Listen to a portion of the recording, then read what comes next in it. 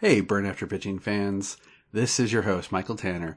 We're bringing you a very special bonus here for the month of April.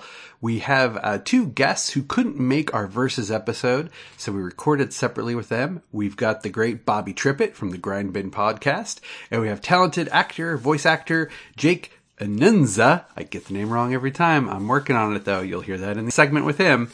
So we hope you enjoy this special bonus.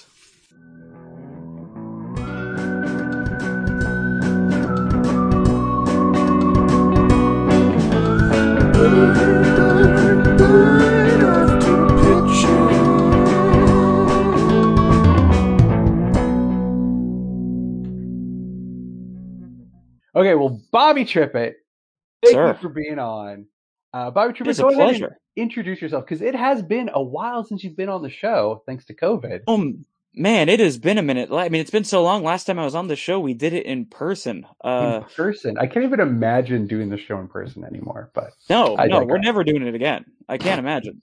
Like, it just does not sound pleasing at all. Hi, everybody. I'm Bobby Trippett, and I'm from the Grind Bin, which, if you know Michael Tanner, you probably know about the Grind Bin. He's been on our show a million times. It's true. It's good to hear from you. It's good to hear from you, because it has been a minute since I've been on the Grind Bin. I was just listening, and I was like, wait a second. I feel like I'm being outpaced by other guests now, and I'm a little bitter about it, but I'll talk to Mike, the host of it. You should talk to Mike. We need you back, dude. We do. And I was just thinking about that earlier today. I'm like, damn, it's been a really long time since I've heard Tanner's dulcet tones. Right? I think it was it Ninja 3? It might have been Ninja 3. I believe so, and that was when I was 17. But I'm very excited to return, especially with the theme for this. Yeah, we've got a great theme. I don't know where I'm plugging this in, so I'm going to give a brief rundown in case this is a separate thing. By all means. With Kong versus Godzilla, or Godzilla versus Kong, I can't remember which is the official title. As you like it. That's just hit the theaters a few weeks ago by the time this episode comes out. And so we are doing a special two-pitch episode here. We've got Bobby's going to be pitching us a new Versus movie in the vein of Kong versus Godzilla, Freddy versus Jason, X versus Sever, or I've got Kramer versus Kramer. Kramer versus Kramer. I've got a bunch of phone messages and pop-ups, just making so many cool noises here in the background. I really should have. I didn't realize you'd switched formats to a drive time radio presentation. I know. I've got honking horns. Welcome to the Zoo Crew. All right, noisemakers. It's Michael Tanner in the morning. Woo woo. Handsome Dan. Okay. Wayne's World 2 reference. I just watched that recently. It still holds up. Anyway, Bobby is going to be tripping us. Bobby Trippett is going to be pitching us a new Versus movie and a new kaiju giant monster movie. So, Bobby, guest choice. Which would you like to do first, Versus or Giant? Oh, geez. Well, I mean, the first thing you told me about was the Versus, so I suppose we should start with that. All right, let's do it. Okay, I gave this a little bit of thought, and I wanted to go with one of those classic Universal Gothic horror vibes. You know, go back to the way it started with these Versus movies. And we start with a grizzled sea captain who's been traveling the world collecting rare creatures and artifacts, just things you can't find.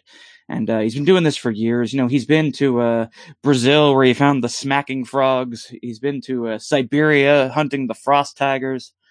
And the hypersensory birds of the Costa Rican rainforests. But, in this particular day, he's out there. He's gone in search of the Cote d'Ivoire cuckoo, and but instead, what he's stumbled upon in search of this Ivory Coast bird is a mysterious coffin hidden deep in the cocoa fields.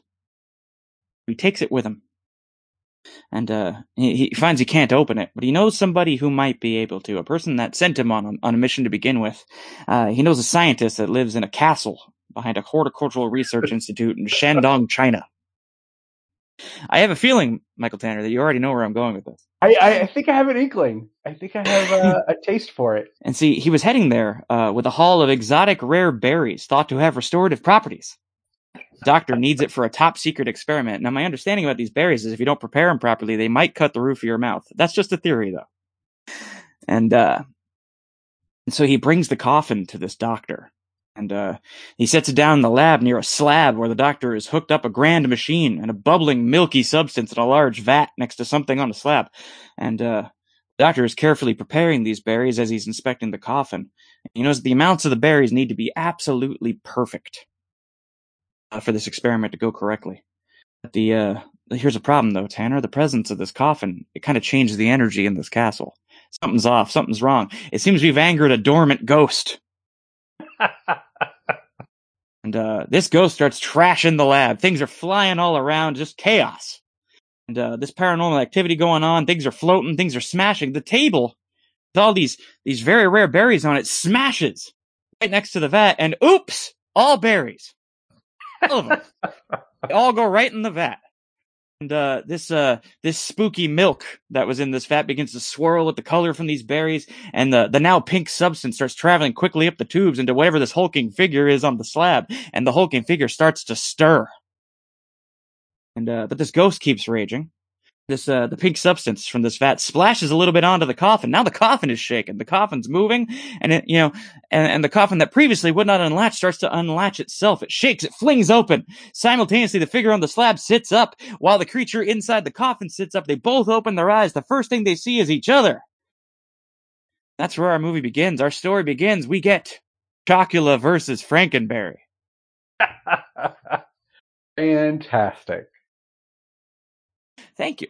And of course, as the story progresses, we'll meet the brides of Chocula, Snap, Crackle, and Pop.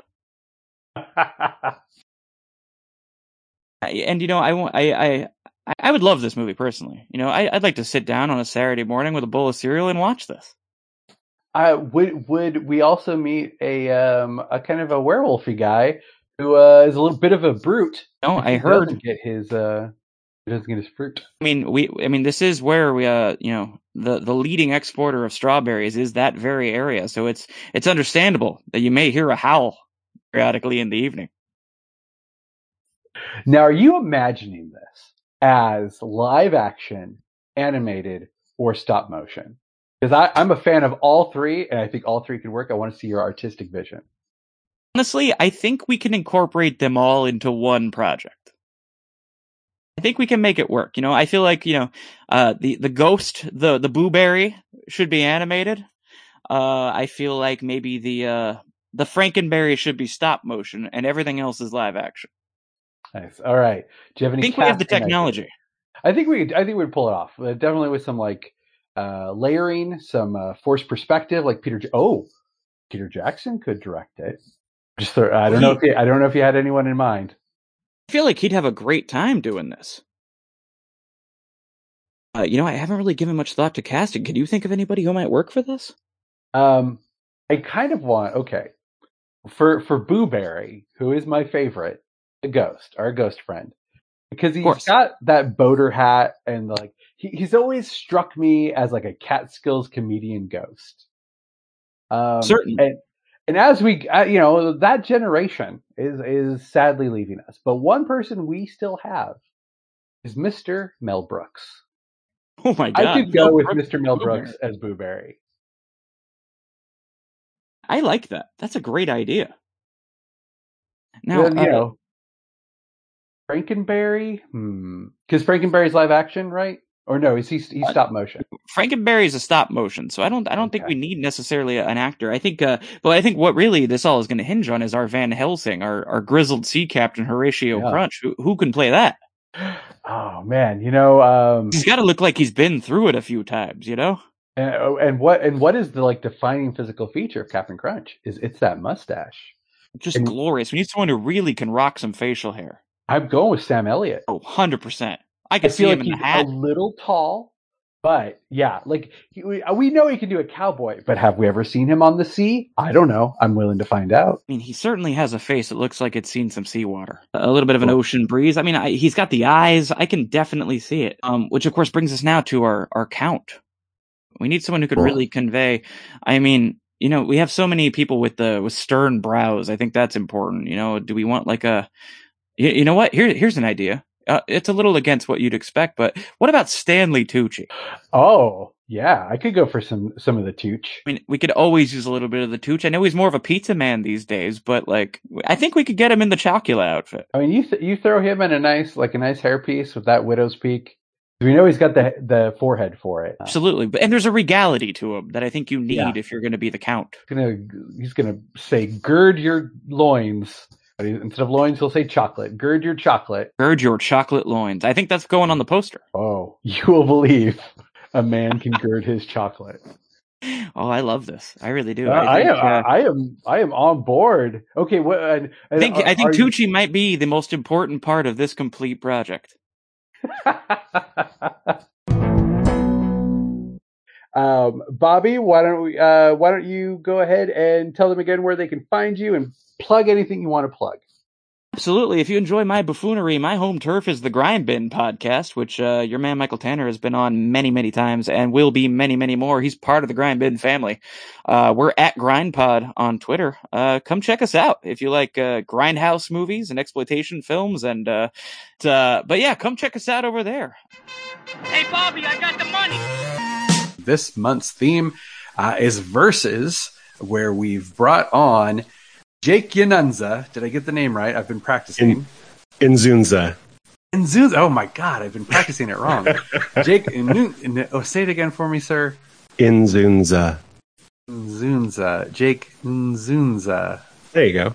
I'm going to just isolate that and just insert it every time I need to say it. The audio now, of Inzunza. Now, Jake, it has been a long time because I believe you were on our pilot episode for Burn After Pitching. Oh my goodness, yeah. Which we recorded in person, which is wild. Because since we've been recording remotely for the last year, it seems weird to even think about recording in person again, but maybe someday.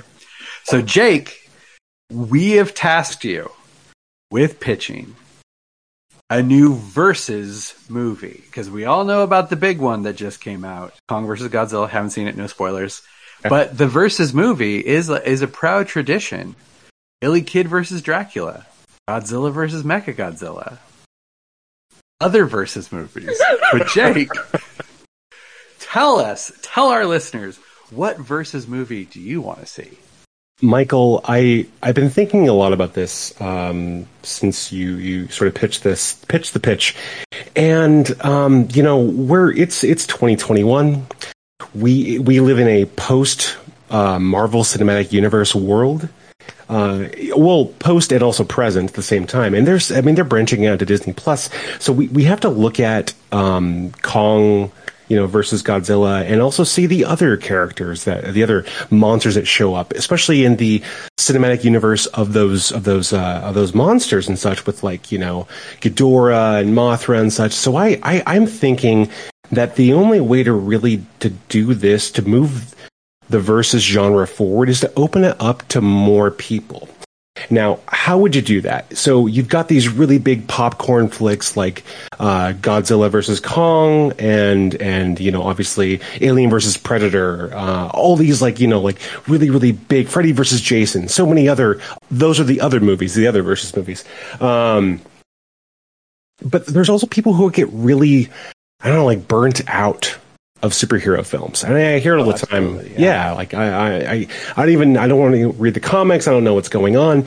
So I think the answer is, for America, the answer is to have something that's open to everybody. And there's really only one actor where that makes sense. He's actually, I think, really probably one of the best actors of our time. And also, there's not a single person who can really be mad at him. And I'm talking about Tom Hanks. Oh, sure. Yeah. So my proposal is just like the Kong versus Godzilla, but we would include more of like a Avengers Marvel Cinematic spin to it. So where the only person we can really trust with a big project like this is Tom Hanks. So picture this.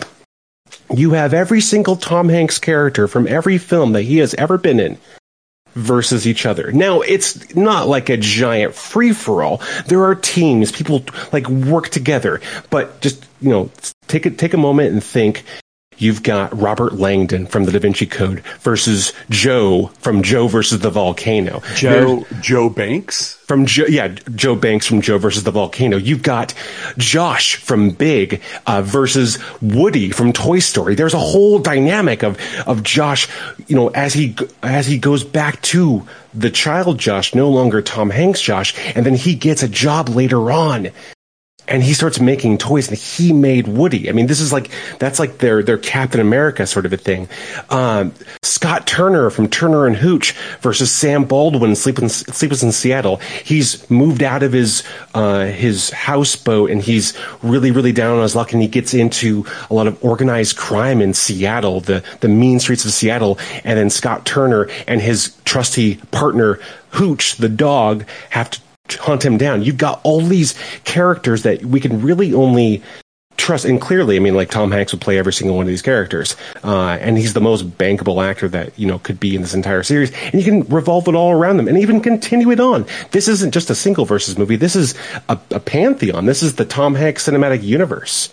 This is, well, I could just see it like, you've got like a big culmination, like a big team up event where you've got, like, say, A League of Their Own Tom Hanks versus Mr. Rogers Tom Hanks leading the pack, and then they title it like something to be thankful for this Hanksgiving, and it pretty much writes itself.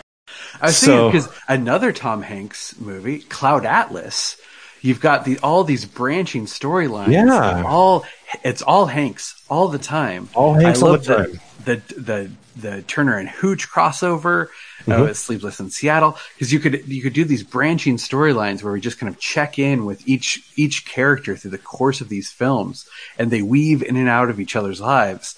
And think of the money you save on casting, because absolutely, Tom Hanks, you hire him for a movie, you don't hire him for like the number of parts. So he's getting his base wage, and he's doing all the heavy lifting.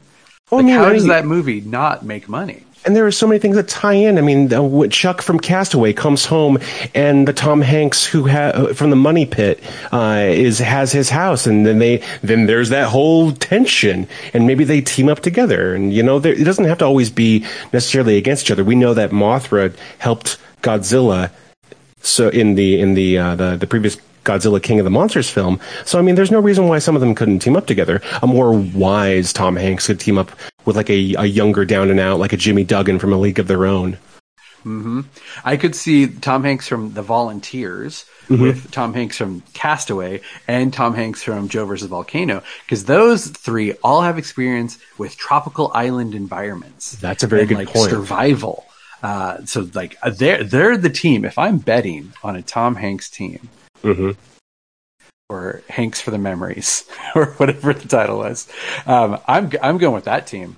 I think that's the team that would pull it off. When you've got like a level of like, like he could even show up almost like a Deadpool as Walt Disney from Saving Mr. Banks into other genres, other Disney genres as well. I mean, you have a lot of flexibility with this cinematic universe. We wouldn't use Tom Hanks from Philadelphia, though. That would that's a little R.I.P. Yeah. Or Saving Private Ryan, because Well, I mean, like I mean that's probably not okay. But I mean, Lady Killers, Road to Perdition, Catch Me If You Can. You've got a whole like sort of like civil like the second Captain America film, The Winter Soldier. Sort of like mystery, sort of like espionage vibe from the Catch Me If You Can. Tom Hanks. Ooh, yeah. You could do Tom Hanks from That Thing You Do. He's a good planner. Absolutely, he's a good organizer. He kind of like gets the other Hanks. He's seen it. Yeah. He's seen it all. Yeah, he's seen it all. I mean, gets him to form a band. I would assume that we could even bring this to a point where there is a little bit more, I don't know, like sci-fi into it beyond like Cloud Atlas. You've got Tom Hanks from Splash. I mean, knows a mermaid. So there's a lot of like probably an opportunity for an animated series in that point. But one thing that the movie's kind of missing is we don't really have a female lead. Oh wait, we do.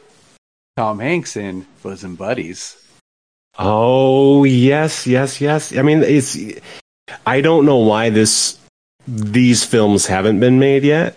I mean, like the captain, like I'm the captain now, Apollo 13. I mean, there's just so much that's here. Even the circle. There's a lot of wealth. Yeah. There's a lot of like rich material that can be dug up from Hanks's filmography. Absolutely. Like okay, so you know how the new like Space Jam is just like Ready Player One, but Warner Brothers properties and basketball centric. Far less Bill Murray. Yeah, like Sadly. it's kind of like that, like all the Hankses from all the multiverse of Hanks. I think a through line could also be Forrest Gump and meeting all these Hankses. There it is. He's our bookend. Yeah.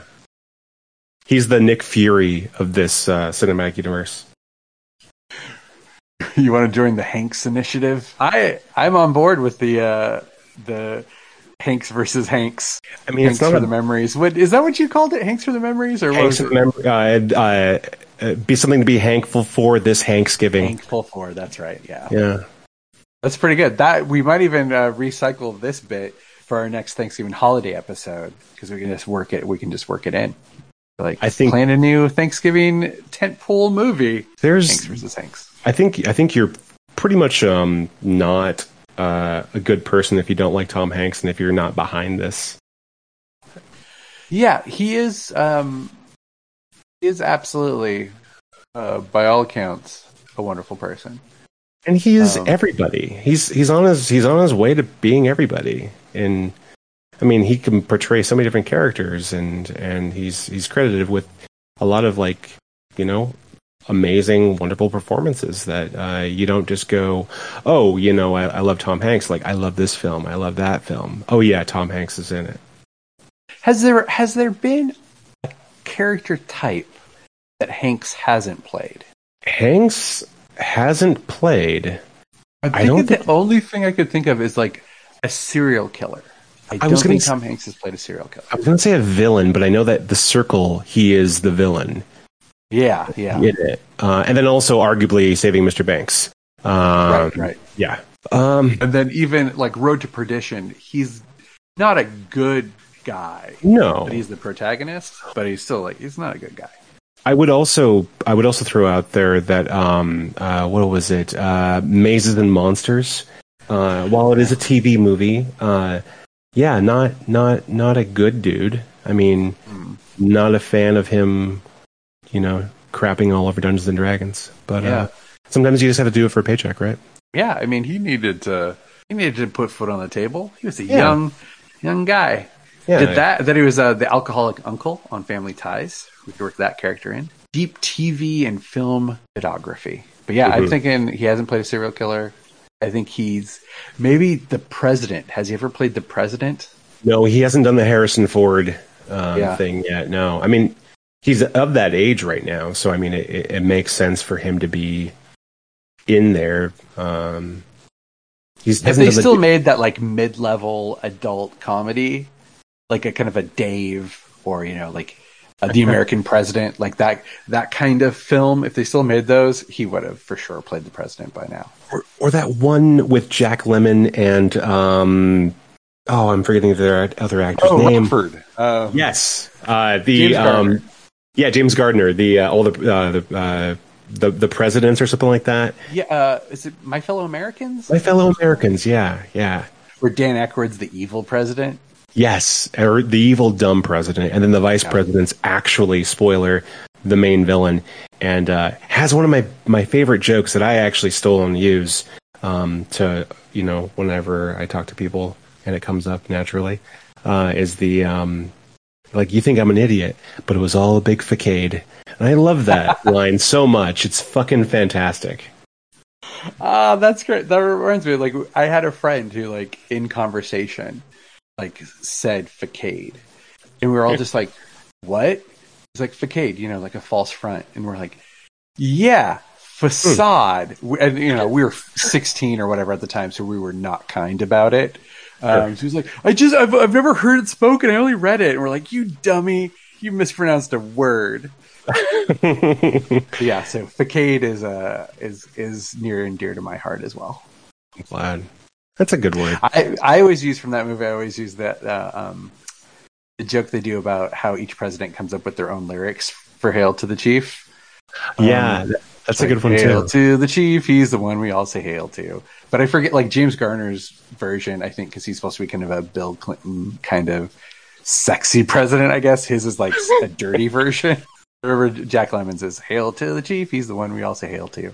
I remember when I saw that I actually watched it after Maverick, and I had a hard time separating James Gardner from Maverick and that. But I was also young and I just didn't get it. I'd argue you shouldn't separate the two. No. Maverick as the president, sure, I'm on board.